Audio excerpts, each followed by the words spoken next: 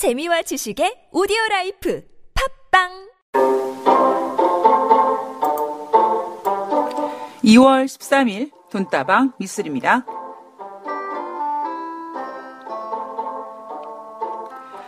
학생들은 시험을 보고 성적표를 받아보기 직전의 긴장감이 가장 높지 않을까 생각합니다.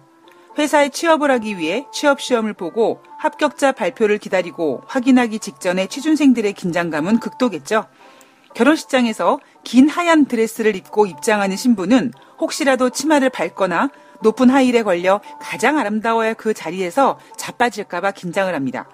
그리고 한 해 한 해 나이를 먹어가면서 우리는 몸의 이상을 느껴 병원을 찾거나 건강검진을 받기 위해 병원을 찾은 후에 검사 결과를 들으러 가는 그 길이 가장 떨립니다. 특히 과거에 병력이 있어 재발되거나 아니면 생각보다 더 상황이 악화되면 어쩌지 하는 걱정이 가장 크겠죠.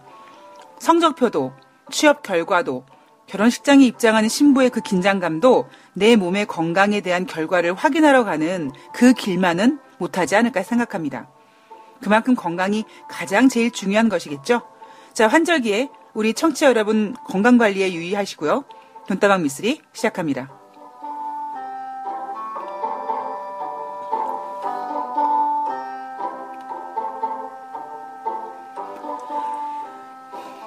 네, 2월 13일 화요일 돈다방 미쓰리 시작하겠습니다. 네.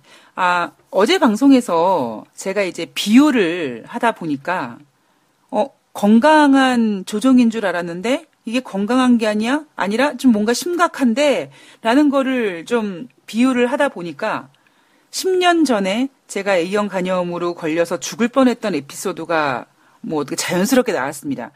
근데, 저도, 나 10년 전에 간염 알았었었는데, 라고 생각은 당연히 늘 하죠. 근데 어제 이야기하는 중에 제가 여러분들한테, 제가 만약에요, 그래도 살려니까 그렇게 된 거죠. 만약에 진짜 몸이 좀 으실으실하네? 동네 그냥 내과 가서, 원장 선생님 저 몸살 때문에 왔어요. 그럼 원장 선생님께서 피를 뽑겠습니까? 그죠? 그냥 열 검사하고 열 보고 근육통이 좀 있어요. 근육통이 엄청 심했거든요. 고열이 심하니까. 열이 좀 심하네요. 그다음에 근육통이 있습니다. 오한이 있습니다. 제가 몸살 걸린 것 같아요. 주사 좀 놔주시고요. 그다음에 약 좀 강하게 좀 처방해 주세요. 라고 해서 만약에 진짜 그렇게 내과에서 몸살약을 먹었으면 진짜 내가 죽을 수 있었겠구나라는 생각이 방송을 녹음하면서 제가 그 이야기를 하면서 확 들더라고요. 저는 사실 그때 그 A형 간염 때 가장 힘들었던 거는 일단 음식을 먹지 못한다는 점. 그러니까 아무리 먹고 싶은 건 너무나 많은데 음식을 이렇게 하도 제가 못 먹으니까 거기 의사 선생님께서 외출을 시켜주셨어요. 나가서 그냥 먹고 싶은 거 다 먹고 와라. 제 생각에는 의사 선생님이 왜 그렇게까지 하셨나라고 생각을 해보면 제가 죽을 수도 있겠구나라고 생각하셔서 그런 게 아닌가라는 생각이 들 정도로 원래 그렇게 심하게 아픈 환자가 외출이 좀 힘든데 워낙 제가 못 먹고 이러니까 그냥 나가서 먹고 싶은 거 다 한번 시도해 보라고. 그래서 혼자서 밥도 못 먹는 애가 너무 간절한 마음에 병원 앞에 식당에 가서 3개를 시켰어요. 음식을. 먹고 싶은 걸 다 시킨 거야 그냥. 그때는 사실 몸이 아파 죽겠는데 돈 걱정하겠습니까? 그래서 음식을 먹고 싶은 걸 3개를 시켰는데 음식이 딱 나왔는데요. 마치 그 임산부들이 자기야 나 뭐 좀 먹고 싶어. 그래서 막 남편이 새벽에 가서 막 열심히 사가지고 오면은 못 먹겠어 막 이런 느낌처럼 음식이 딱 나오는 순간에 못 먹겠더라고요.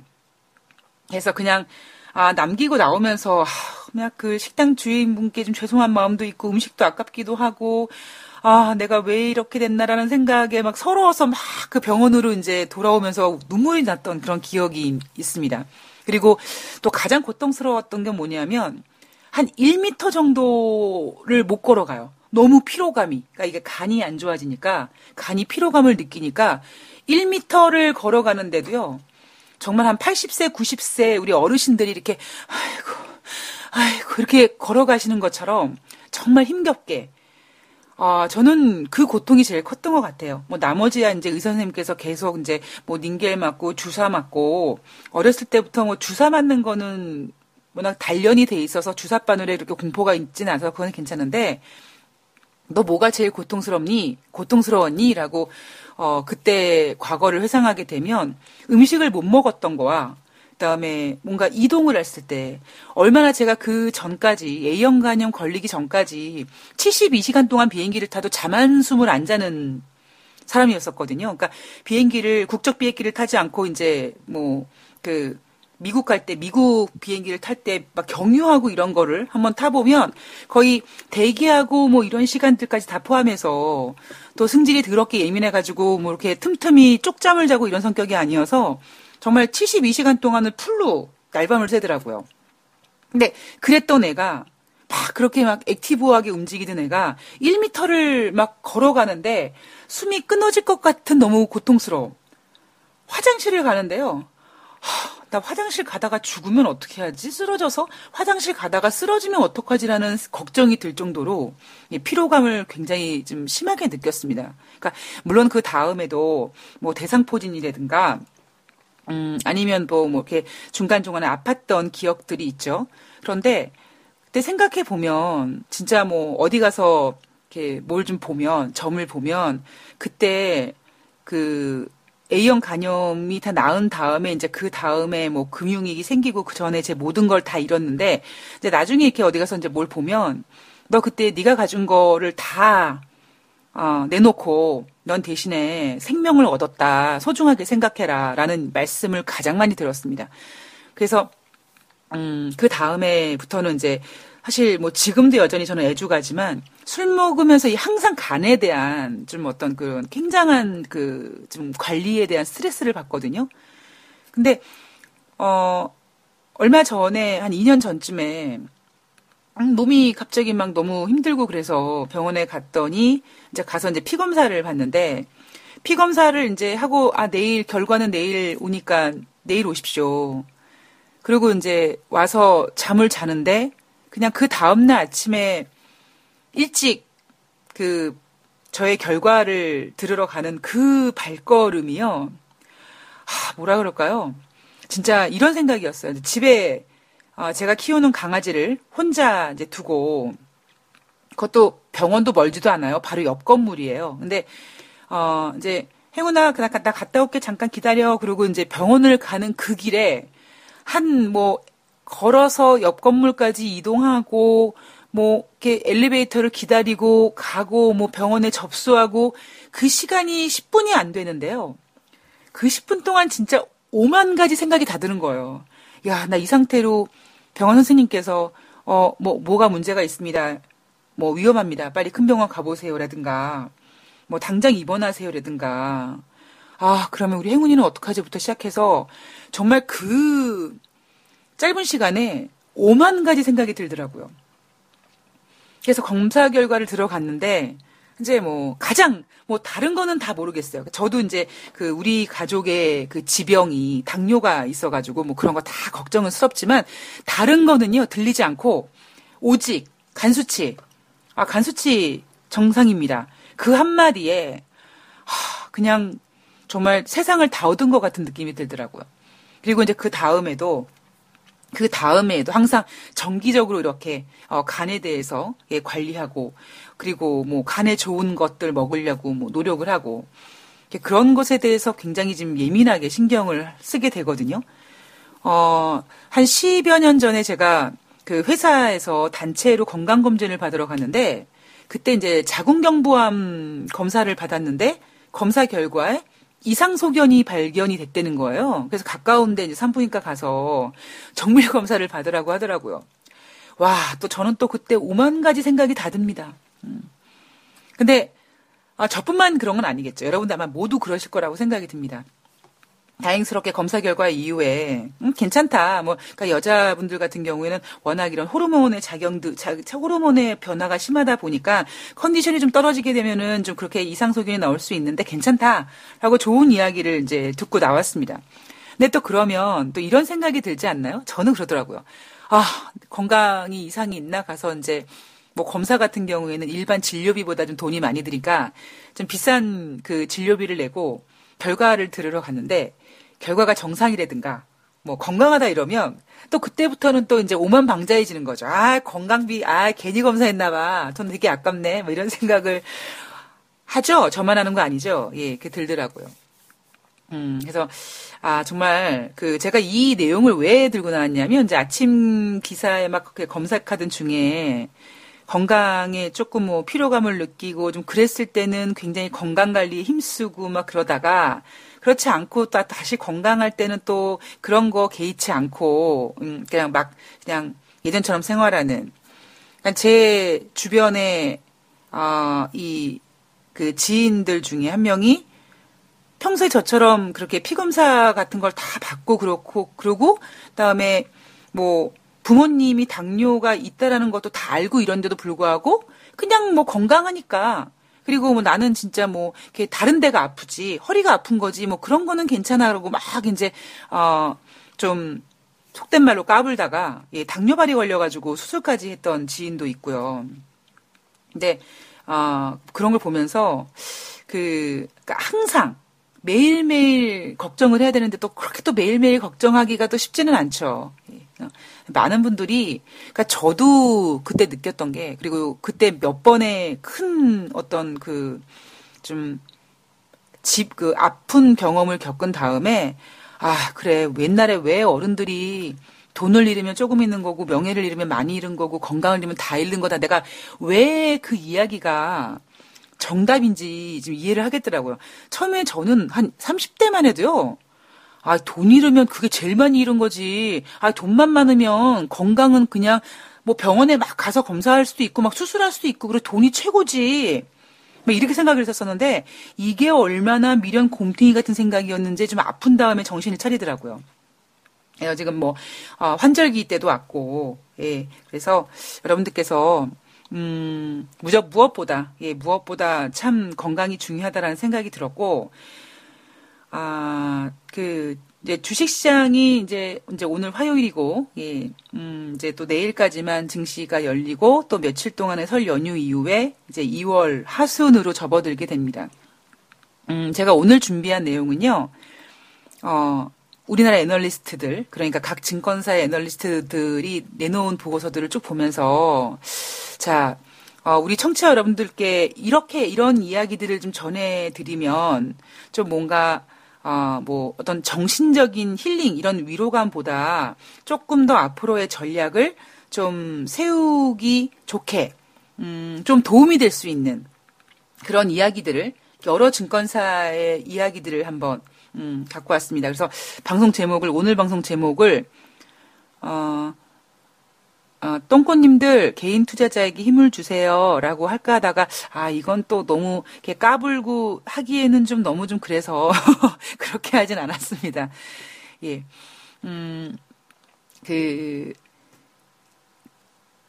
저는요,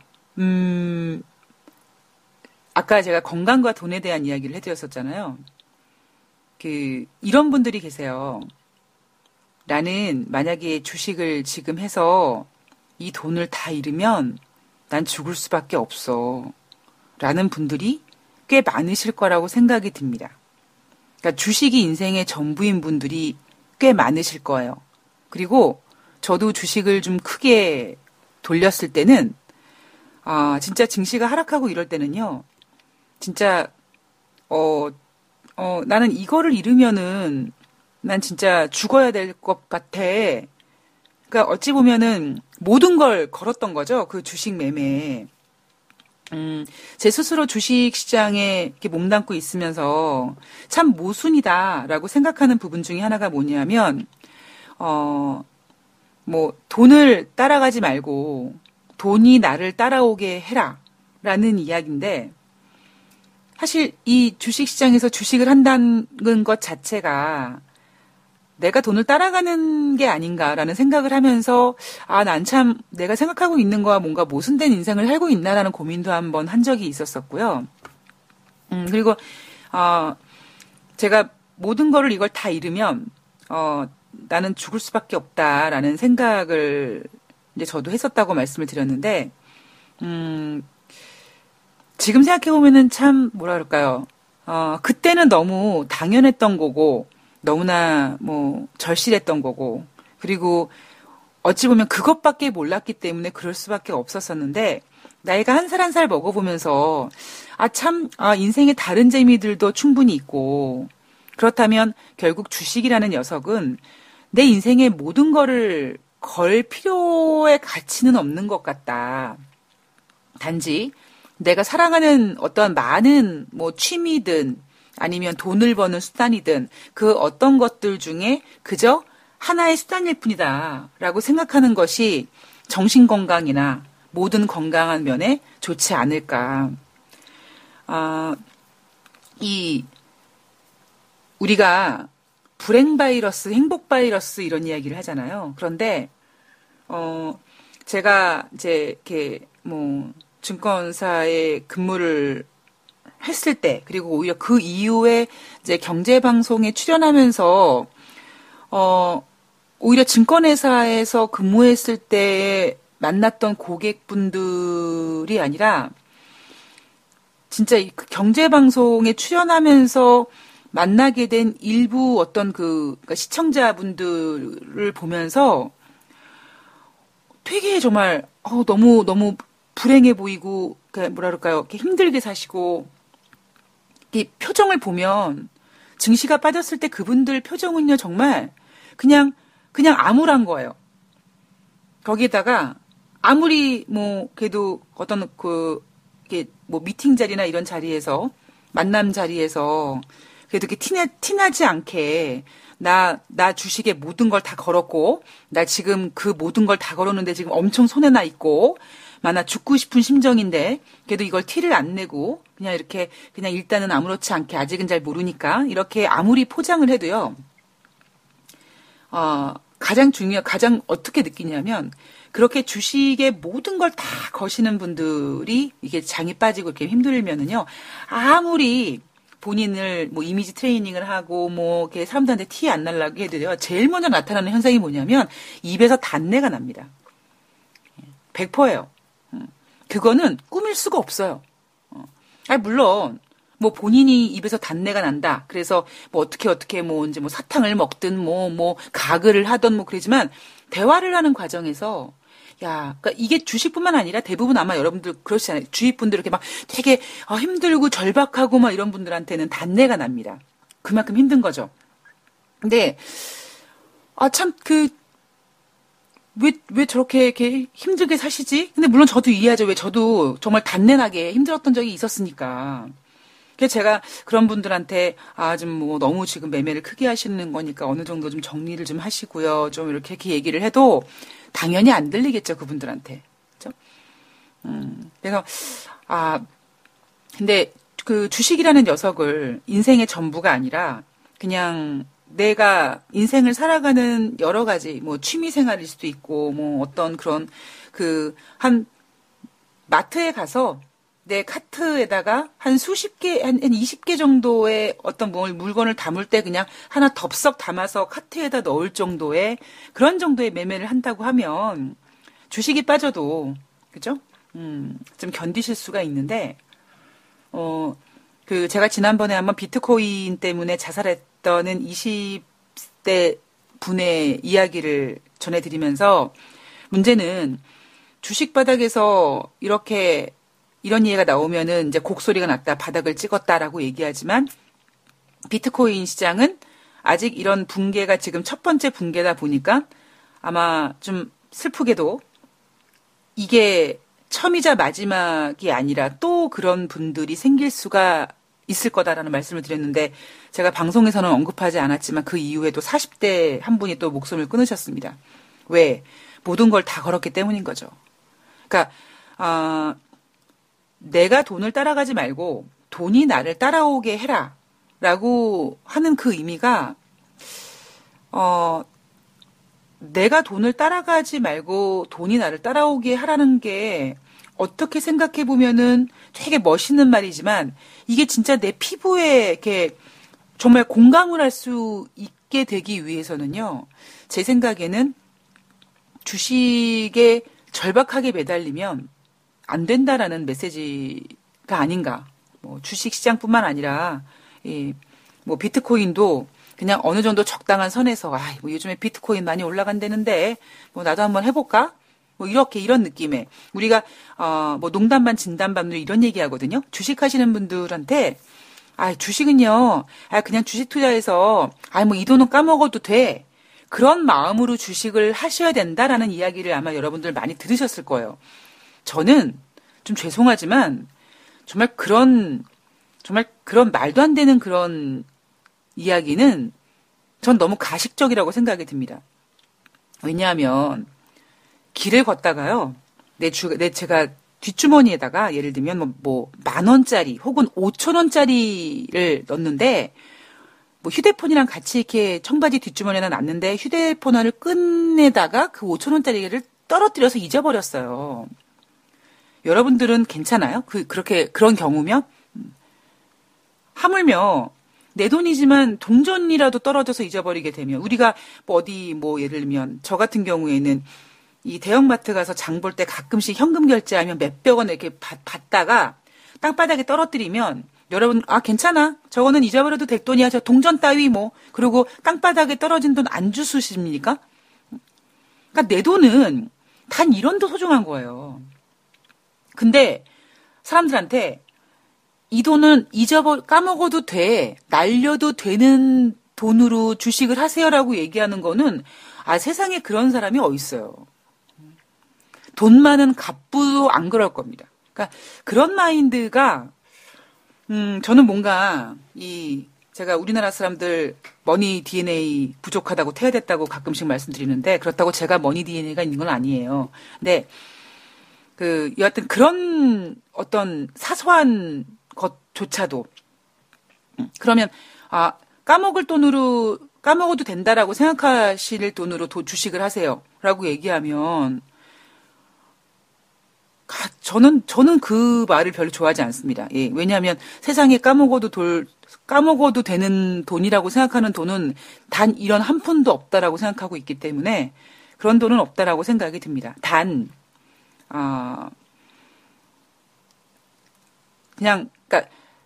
돈을 투자하는 거는 얼만큼을 투자하는 거는 굉장히 뭐 작은 비중이든 큰 비중이든 소중한 건 맞지만 그냥 100% 그러니까 단순히 돈이 100%가 들어가는 게 아니라 그 정도 돈이 들어가고 거기에다가 이제 마이너스 대출까지 껴서 만약에 주식을 하는 거는요. 그거는 투자를 하는 게 아니라 그냥 제 목숨을 주식시장에 그냥 너 가지세요라고 이렇게 던져놓는 거거든요.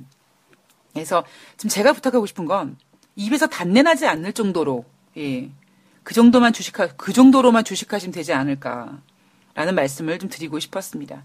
시장이 월요일날 주식시장 지난주 금요일날 미국 주식시장이 반등해서 그래도 제가 지금 녹음하는 시간은 오전 중이기 때문에 그래도 땡큐 베리 마치하게 그래도 빨간색을 보이고 있습니다. 이게 과연 후반에 어떻게 진행이 될지 여전히 지금 10시가 안 된 시간인데 외국인들이 팔고 있고 기관들도 지금 코스닥 거래소 모두 다 팔고 있으니까 오후장이 어떻게 될지 모르겠고 거기에다가 매매를 이제는 당장 2월 14일 날 끝으로 목요일 금요일 날 설 연휴 들어가기 때문에 매도에 대한 어떤 그 압력을 받을 가능성이 높으니까 그렇게 시장이 막 강할 거라고 생각하지는 않습니다. 그리고 많은 전문가들은 너무나 당연하게 지금 장을 변동성이 있고 변동성이 확대될 거고 변동성이 당분간 지속될 거다라고 되게 쉽게 얘기하고 지금 조정을 아름다운 조정이다. 절대 이 조정이라는 것 자체가 아름다울 거 없어요. 그러니까 저는 주식시장에서 제가 그랬죠. 주식시장에 발을 딛는 순간부터 그거는 고통이다. 예. 그걸 비교하면서 연애를 할 때 사랑의 상처를 받았는데 또 사랑하는 남자를 만나서 연애를 하고 싶고 하게 되는 그 어떠한 운명적인 그 사이클처럼 고통인 줄 알면서 불로 뛰어드는 불새라고 얘기하고 싶진 않고요. 예. 사랑의 고통을 이별의 고통을 한번 겪어봤지만 또 그거를 겪을지도 모르지만 또다시 사랑을 하게 되는 그런 것처럼 주식시장에 발을 내디는 순간 종목이 올라도 고민, 빠져도 고민, 현금을 가지고 있어도 고민, 하물며 수익금을 딱 정리해서 수익이 나서 현금화 갖고 현금화가 되어 있는데도 고통스러운 거죠. 물론 그런 거는 좀 그나마 나은 고통이겠지만. 근데 이런 시점에서 지금 뭐 앞으로 올해 주식시장 제가 올해는 좀 뭐 중요한 그러니까 올해 발생될 어떤 중요한 이벤트에 움직일 종목들이 지금 작업에 들어가겠구나.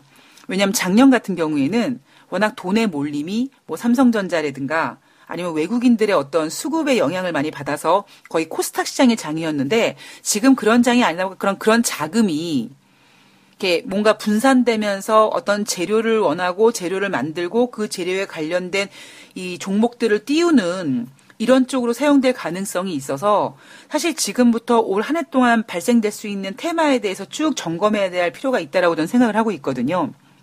그러면 이런 과정 속에서 제가 이런 말씀을 드리면 와 맞아. 그러면 나도 맞아. 나도 그런 것 같아. 그러면 테마주를 매매해야겠다. 뭐 이런 생각을 다 하실 수도 있겠죠. 대신 뭐냐면 그 입에서 단내 날 정도로는 하지 마십시오. 정말 불편하죠. 예. 저는 그 예전에 뭐 지금도 사실 마찬가지인데요. 예전에 막 제가 결혼이라는 생각을 구체적으로 하고 있었을 때 뭐 지금은 사실 뭐 안 해도 편해. 뭐 그거 해야 돼? 뭐 이 정도까지는 왔는데 예전에 그래도 결혼을 그래도 뭐 나는 뭐 독신주의자는 아니야라는 생각을 했을 때 제 이상형이 누구였냐면 주식 시장과 전혀 상관이 없는 사람이었습니다. 주식 안 하는 사람. 예. 주식의 주자도 모르는 사람. 단지 술 주자는 좀 아는 사람이었으면 좋았겠죠? 예. 그만큼 주식 시장에서 너무 제가 제 고객들을 힘들게 해서 그런 부분도 솔직히 있고요. 그건 뭐 제가 능력이 없어서 그런 거지만. 근데 제가 주식 시장에 이렇게 20년 동안 몸을 담그면서 사실 그냥 진짜 이렇게 입에서 단내 나지 않을 정도 이렇게 매매를 하시는 분보다는 어찌어찌 하다가 저도 그렇게 해봤던 적이 있는데 정말 입에서 단내 날 정도로 모든 걸 걸었던 적이 있는데 제 인생에서 정말 바보 같고 정말 후회하는 때가 그때였거든요. 예. 그래서 뭐 여러분 뭐 물론 건강이 최고고요. 뭐 이런 얘기 다 좋은 얘기지만 그냥 제가 여러분들께 부탁드리고 싶은 건 주식하지 마세요. 이건 아니에요. 왜 주식처럼 재밌는 게 없다니까요. 단내 날 정도는 하지 않으셨으면 좋겠습니다. 그래서 정말 단내 나지 않을 정도로 하게 되면 어느 정도로 이렇게 매매를 하다 보면은요. 물론 중간에 이제 손해 보는 때도 있고 뭐 벌 때도 있고 이렇지만 뭔가 이렇게 그 마치 우리가 음악을 틀어놓으면은 이렇게 흥이 나서 이렇게 궁덩이가 그러니까 덩실덩실 이렇게 어깨가 흔들리는 것처럼 증시의 이렇게 변동성에 맞춰서 이렇게 어깨를 덩실덩실 할 수 있는 그런 그 끼가 생기거든요. 예, 그러니까, 주식을 하시려고 하시는 분들, 예, 물론 처음부터 그렇게 모든 걸 바치려고 주식을 시작하시는 분은 안 계세요. 이제 하다 보니까 이제 어찌다가 그렇게 되는 건데, 아예 지금 혹시 만약에 주식을 하지 않으신 분들은요, 선을 확실하게 그으셔야 돼요. 예를 들면, 내가 지금 만약에 1,000만 원으로 주식을 하려고 하는데, 물론 중간에 1,000만 원을 샀는데 만약에 빠졌어. 이건 진짜 아까워. 어떻게 여유자금 조금만 더 땡겨가지고 내가 요거 물타기 하면 좋을 것 같아. 이런 생각이 100% 듭니다. 120% 들어요. 아니, 2만% 든다고 저는 약속합니다. 그러면 그렇게 하다가 이제 돈을 끌어당기기 시작하면 1,000만 원으로 주식해야지라고 했던 게 나중에 이제 2,000만 원, 3,000만 원, 4,000만 원, 5,000만 원, 6,000만 원, 7,000만 원. 그런데 그 중에 반 이상이 빚. 이렇게 돼버리거든요. 그땐 수습이 안 되는 거예요. 그러니까 나는 꼭 1,000만 원만 해야 돼. 라고 하시면요. 우리가 왜 다이어트 하는 사람들 먹지 마, 금식해라고 얘기하면 음식밖에 안 보이죠. 예. 그러니까 너무 그러지 말고 좀 유들 있게, 좀 유연성 있게 나는 1,000만 원 가지고 주식을 할 건데 혹시 모르니까 제가 항상 뭐 현금을 가지고 있어야지 좀 뭔가 심리적으로 든든해진다. 뭔가 믿는 백이 있다. 얼씨구, 너 내가 샀는데 싸가지 없게 빠져? 그래, 더 빠져라. 나 돈 더 있는데 내가 더 사줄게. 어떤 그런 심리적인 것에 좀 유리하기 위해서 현금 보유를 하라고 말씀드렸으니까 내가 만약에 뭐 1,000만 원이 있는데 그 1,000만 원으로 주식을 할 건데 혹시 모르니까 미쓰리가 그랬어. 현금을 갖고 있어야지 백이 든든하다고. 그러면 일단 뭐 마이너스 대출이든 뭐든지 일단 여러분들 꼭 주식이 아니라도 이렇게 받아 놓은 게 뭔가 있든지 받아 놓으시든지 할 거 아니에요. 그럼 그게 만약에 뭐 내가 지금 주식을 하려고 하는 1,000만 원과 혹시 모를 비상금 같은 나의 든든한 백이 되어줄 돈, 그 나머지 돈은 꼭 주식을 안 사도 되는 거예요. 그냥 현금이 있는 것만으로도 그냥 든든하죠. 제가 우리 집 냉장고에요. 음식을 저장을 안 해요. 왜냐하면 제가 식성이 있어서 자꾸 이렇게 뭔가를 이렇게 먹으려고 해서 냉장고가 이렇게 차 있으면 막 그래서 아예 그냥 냉장고를 막 비워두거든요. 근데 요즘에는 이제 뭐 한 3시 이후에는 아무것도 안 먹고 막 이런 생활들이 익숙해지니까 냉장고에 음식이 있어도 그렇게 식욕이 안 땡기더라고요. 그런데 또 오히려 냉장고에 꽉 채워놓으면 나 냉장고를 꽉 채워놓으면은 나 저거 다 꺼내 먹으면 어떻게 하지? 그거 되게 불안해했었었는데 요즘엔 그냥 냉장고를 딱 채워놓으니까 그냥 먹지 않아도 배부른 든든함 이런 게 있더라고요. 그러니까 1,000만 원 증권 계좌에 넣어서 주식을 하시되 뭔가 내가 한 1,000만 원 정도는 현금을 어딘가 내가 더 투입해야지라는 생각까지도 해 놓으시면 그게 굉장히 그 증권 계좌에 아직 들어가 있지 않은 1,000만 원은 굉장히 여러분한테 든든한 백이 돼줄 거고요. 대신 나는 그러면 지금 내 갖고 있는 1,000만 원 증권 계좌에 넣고 그다음에 혹시 모르니까 내 든든한 백이 되어줄 뭐 어떤 비상금 같은 거를 한 얼마 정도, 예를 들면 1,000만 원 정도 또 어딘가 있으면 나는 어떤 경우라도 이 2,000만 원이, 그러니까 증권계좌 1,000만 원, 비상금 1,000만 원에서 이 2,000만 원이 넘어가 버리면 난 진짜 내 손목을 자르겠어. 라고 아주 단디하게 정하시고 매매를 하시면 그런 매매의 어떤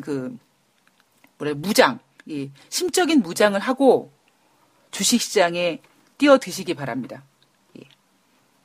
그렇지 않고는 그냥 모든 사람들이 나 1,000만 원만 할래. 다 그렇게 생각해요. 예. 그리고 또 이런 생각도 하죠. 1,000만 원 매매해서 안 까먹으면 되지. 그리고 주식을 사죠. 그 주식은 어떻게 삽니까? 내가 산 가격이 제일 싼 가격일 거야. 그리고 이제 한꺼번에 사는 거죠. 그리고 이제 또 빠지면 고민되죠. 그리고 이제 그때 또 돈을 막 끌어들이죠. 그렇게 해서 1,000만 원, 2,000만 원, 4,000만 원, 5,000만 원 이렇게 된다니까요. 여기에 죄송하지만 제가 지금 드리고 있는 이런 이야기에 반박을 하실 분은 저는 없을 거라고 봐요. 왜? 저는 진짜 나는 내가 매매한 것을 정말 기네스에 등재해도 되겠다라고 할 자신이 있을 정도로 매매를 해봤던 사람이기 때문에 그리고 별의별 매매를 다 해봤기 때문에 그런 거는 아주 귀신입니다. 그러니까 여러분들께서 오늘 약간 여러분들께 전해드리는 제가 어제 방송에서 증권사들의 이렇게 분위기를 보아하니 2월 달은 설 연휴도 있고 중국의 춘절도 있고 미국의 휴장도 있고 또 12일 날은 또 일본 증시도 휴장이었고 2월 달 자체가 매매일수가 작고 분위기 좀 쉽지 않고 그러니까 2월 달은 버리는 카드라고 말씀드렸잖아요. 그러면 3월 달부터는요. 지수가 올라가진 않더라도 3월 달 이후부터는 뭔가 굉장히 재미있는 버라이어티한 그러니까 제가 얘기하는 버라이어티라는 거는 변동성이 확대된다 이런 개념이 아니라 이슈로 인해서 주식시장이 막 이렇게 막 그냥 막 반짝반짝반짝반짝반짝 움직이는 그런 장이 진행이 될 거기 때문에 많은 분들께서 지금 주식이 물려있는 분들은 또 그런 시장을 보고 또 어딘가 또 자금을 막 더 끌어들여가지고 또 해야지라고 생각을 하실 거라고요. 그런 분들한테 제가 오늘 드리는 메시지입니다. 과연 내가 지금 손실을 봤는데 그 손실 본 금액의 어떤 계좌 평가 금액을 보시고 내가 진정 처음에 원했던 처음에 시작할 때 약속하고 다짐했던 투자 금액이 지금 유지가 되고 있는지. 근데 여기다가 3월 이후부터 뭐 장이 재밌어진다고 나 그럼 단타 쳐야지. 그래서 돈을 또 끌어당겨? 이게 괜찮은 건지. 그렇게 단타 치려고 돈을 땡기는 순간 내 입에서 혹시 단내가 나진 않을지. 그 부분에 있어서 좀 진지하게 생각을 해 보셨으면 좋겠습니다. 네. 제가 오늘 이 돈이 나를 따라온다, 뭐 내가 돈을 따라간다 이 얘기를 전해드린 이유가 그 이승훈 선수, 5,000m 경기를 제가 보면서 그 이승훈 선수의 코치가 굉장히 유명한 분이더라고요. 근데 그분이 어찌 보면은 이제, 같이 시합도 했지만 이승훈 선수가 가장 좋아하는 제가 외국 사람들 이름을 잘 기억 못합니다. 죄송합니다. 그러니까 하여튼 그 이승훈 선수의 그 코치 되는 분이 굉장히 이승훈 선수가 어렸을 때부터 존경해 왔고 그리고 같이 경기도 했었고 그리고 지금 이제 이승훈 선수의 코치가 되어 있는데 되게 재밌었던 게 여러분들 보신 분 계실지 모르겠습니다만 되게 짓궂은 것 같아요. 왜냐하면 이승훈 선수가 이제 5번째로 그 5,000m 경기에서 이제 하려고 막 이제 카메라들이 비치고 뭐 이승훈 선수도 이제 막 그 스케이트를 이렇게 막 의자에 앉아가지고 막 점검하고 그런데 그 뒤에 이제 그 이승훈 선수의 코치가 이렇게 서 있는데 휴대폰을 들고 이렇게 막 뭘 사진을 찍는 거예요. 그래서 뭘 찍지? 근데 이렇게 돌리고 저렇게 돌리고 막 그런데 난 뭘 찍나 했더니 그렇게 자기 셀카를 찍더라고요.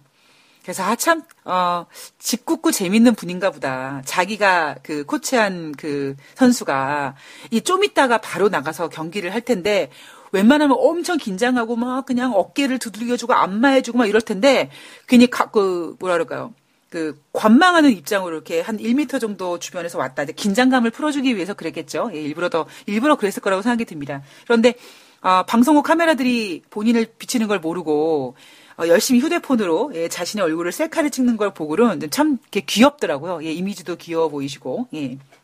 근데 이제 셀카를 찍었던 그 이승훈 선수의 코치가 이승훈 선수한테 그런 얘기를 했다고 합니다. 내가 속도를 내서 빨리 앞으로 가려고 하지 말고 속도가 나를 따라오게끔 하라라고 했다고 합니다. 그 이야기를 이승훈 선수가 인터뷰 과정에서 이야기를 전해드리는데 바로 저 얘기가 내가 돈을 쫓아가지 말고 돈이 나를 쫓아오라고 하는 거구나. 그러니까 이승훈 선수가 너무 긴장하지 말고 그냥 뭔가 즐기라는 식으로. 그러니까 내가 빨리 가야지 속도를 내야지로 막 이렇게 되면 이 부담감이라든가 이런 게 더 힘들 텐데 그냥 나 잡아봐라 이런 식으로 속도가 나를 따라오게끔 그 얘기는 결국 즐겨라. 플레이를 즐겨라. 플레이를 즐기면 단내가 안 나겠죠. 예, 그래서 그 얘기가 생각이 나서 제가 오늘 뭐 돈을 따라가니 돈이 나를 따라오니 뭐 그런 거부터 시작해서 뭐 건강 얘기까지 좀 주례장창한 좀 수다를 일부에서 떨게 됐습니다. 자, 미국 주식시장이 열리지 않았고요. 그러니까 제가 그 얘기 뭐냐면 제가 지금 이 화요일 날 방송은 월요일 날 녹음을 하는데 월요일 날은 제가 여러분들한테 이렇게 전해드려야 될 미국 증시가 없으니까 그래서 오늘은 2부에서는 우리 국내 애널리스트들 한 주가 또 시작이 되고 어찌 보면은 매매 일수는 없지만 굉장히 중요하고 그래서 국내 증권사들한테 국내 증권사들이 애널리스트들이 개인 투자자분들에게 어떻게 전해주는 위로 이런 내용들을 좀 쉽게 좀 풀어서 2부에서 전해드리도록 하겠습니다. 자, 2월 13일 화요일 돗다방 미스리 1부는 여기서 마치고요. 2부에서 뵐게요.